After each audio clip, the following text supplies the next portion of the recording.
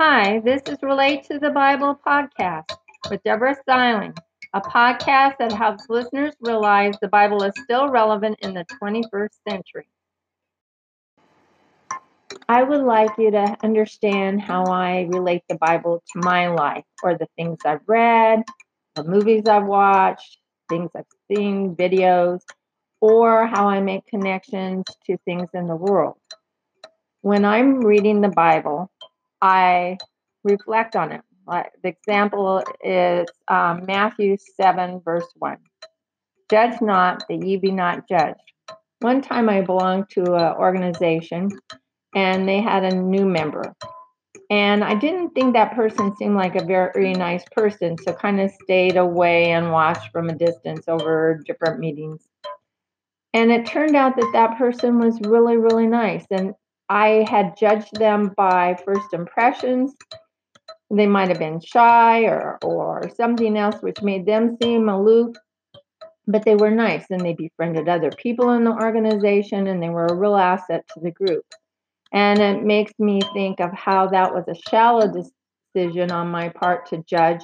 And it helped me reflect more when I meet new people to be more open.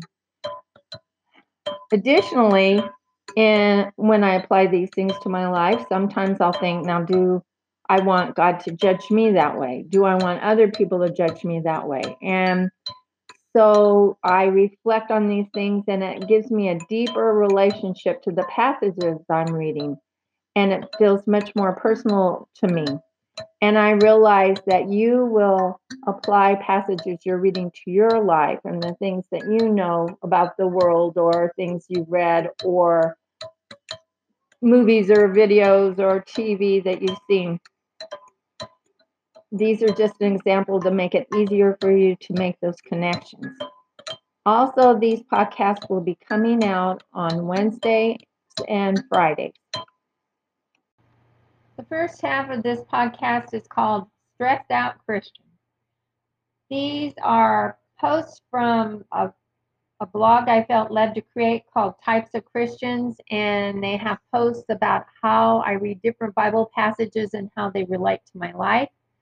And there are examples that I share so other people can see that the Bible still could relate to their lives, or how they might apply things to their life. Not that they would apply them in the exact same way that I do, but it's just an example that, oh yeah, I could see that, and start thinking about it. When they read the Bible, get a more personal meaning from it. Stressed out Christian. The passage, and now Israel, what doth the Lord thy God require of thee, but to fear the Lord thy God, to walk in his ways, and to love him, and to serve the Lord thy God with all thy heart, with all thy soul. This is from Deuteronomy chapter 10, verse 12. It seems like there are times when I'm filled with fear. Often this fear manifests itself in stress. I get stressed about situations in the lives of people I care about that are far out of my hands. When I'm filled with fear or stress, it's like I'm saying, God, I love you, but I'm not so sure you're going to take care of this situation, so I'm going to worry about it. Well, I'm often a stressed out Christian more times than I can remember. Fortunately for me, God shows me that this is very counterproductive when I worry. Not only does it show the shallowness of my faith, I've turned to food to comfort me in times of stress as well. That means I've turned to a false God, which is the food, to make me feel better when only God can do that. I need to turn my fear and stress into God's very capable hands as soon as I realize what I'm doing. I no longer want to be fearful, but fear the Lord with all my heart and soul, and trust God to take care of these issues in his way and timing. And the passage again. And now, Israel, what doth the Lord thy God require of thee, but to fear the Lord thy God, to walk in his ways, and to love him, and to serve the Lord thy God with all thy heart and with all thy soul. Deuteronomy 10, verse 12. Again, since this is an example of the positive influence that God has on my faith walk with Christ, this may not reflect the whole meaning of the Bible verses. The next portion of this podcast is called Self-Righteous Christian 2, because I must have a self-righteous Christian 1 somewhere else in this blog, but not for today. For as often as ye eat this bread and drink this cup, ye do show the Lord's death till he comes. Wherefore, whosoever shall eat this bread and drink this cup of the Lord unworthy shall be guilty of the body and the blood of the Lord. But let man examine himself, and so let him eat of that bread and drink of that cup. For he that eateth and drinketh unworthily eateth and drinketh damnation to himself, not discerning the Lord's body. For this cause many are weak and sickly among you, and many sleep. For if we would judge ourselves, we should not be judged. But when we are judged, we are chastened of the Lord, that we should not be condemned with the world. This is from 1 Corinthians chapter 11, verses 26 through 32.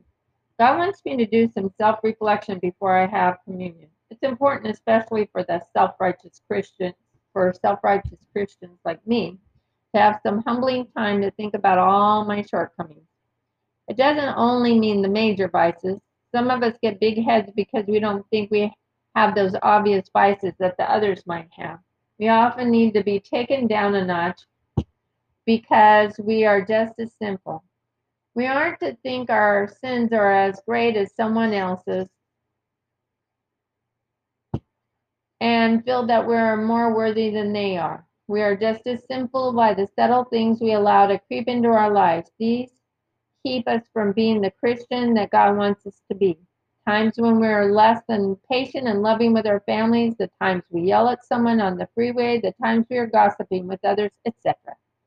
God is saying it is better for us to have periodic reflective times now, judging ourselves, rather than continuing to live our sinful, self-righteous lives. That is preferable to finding out later from God that on the last day that we don't make the final cut. That's one eye-opener I don't want. So I need to start making changes in my life today. I want you to know that since this is an example of the positive influence God has made on my life through the Bible, this podcast that I shared with you may not reflect all of the whole meaning of the Bible verses and passages I have shared. They're just how this particular Bible verse or passage related to my life and how it makes the Bible more personal to me in my daily walk with Christ. Thank you for joining us at Relate to the Bible. I look forward to you joining us next time, where you will hear more examples of how you can relate the Bible in ways that are especially meaningful to you.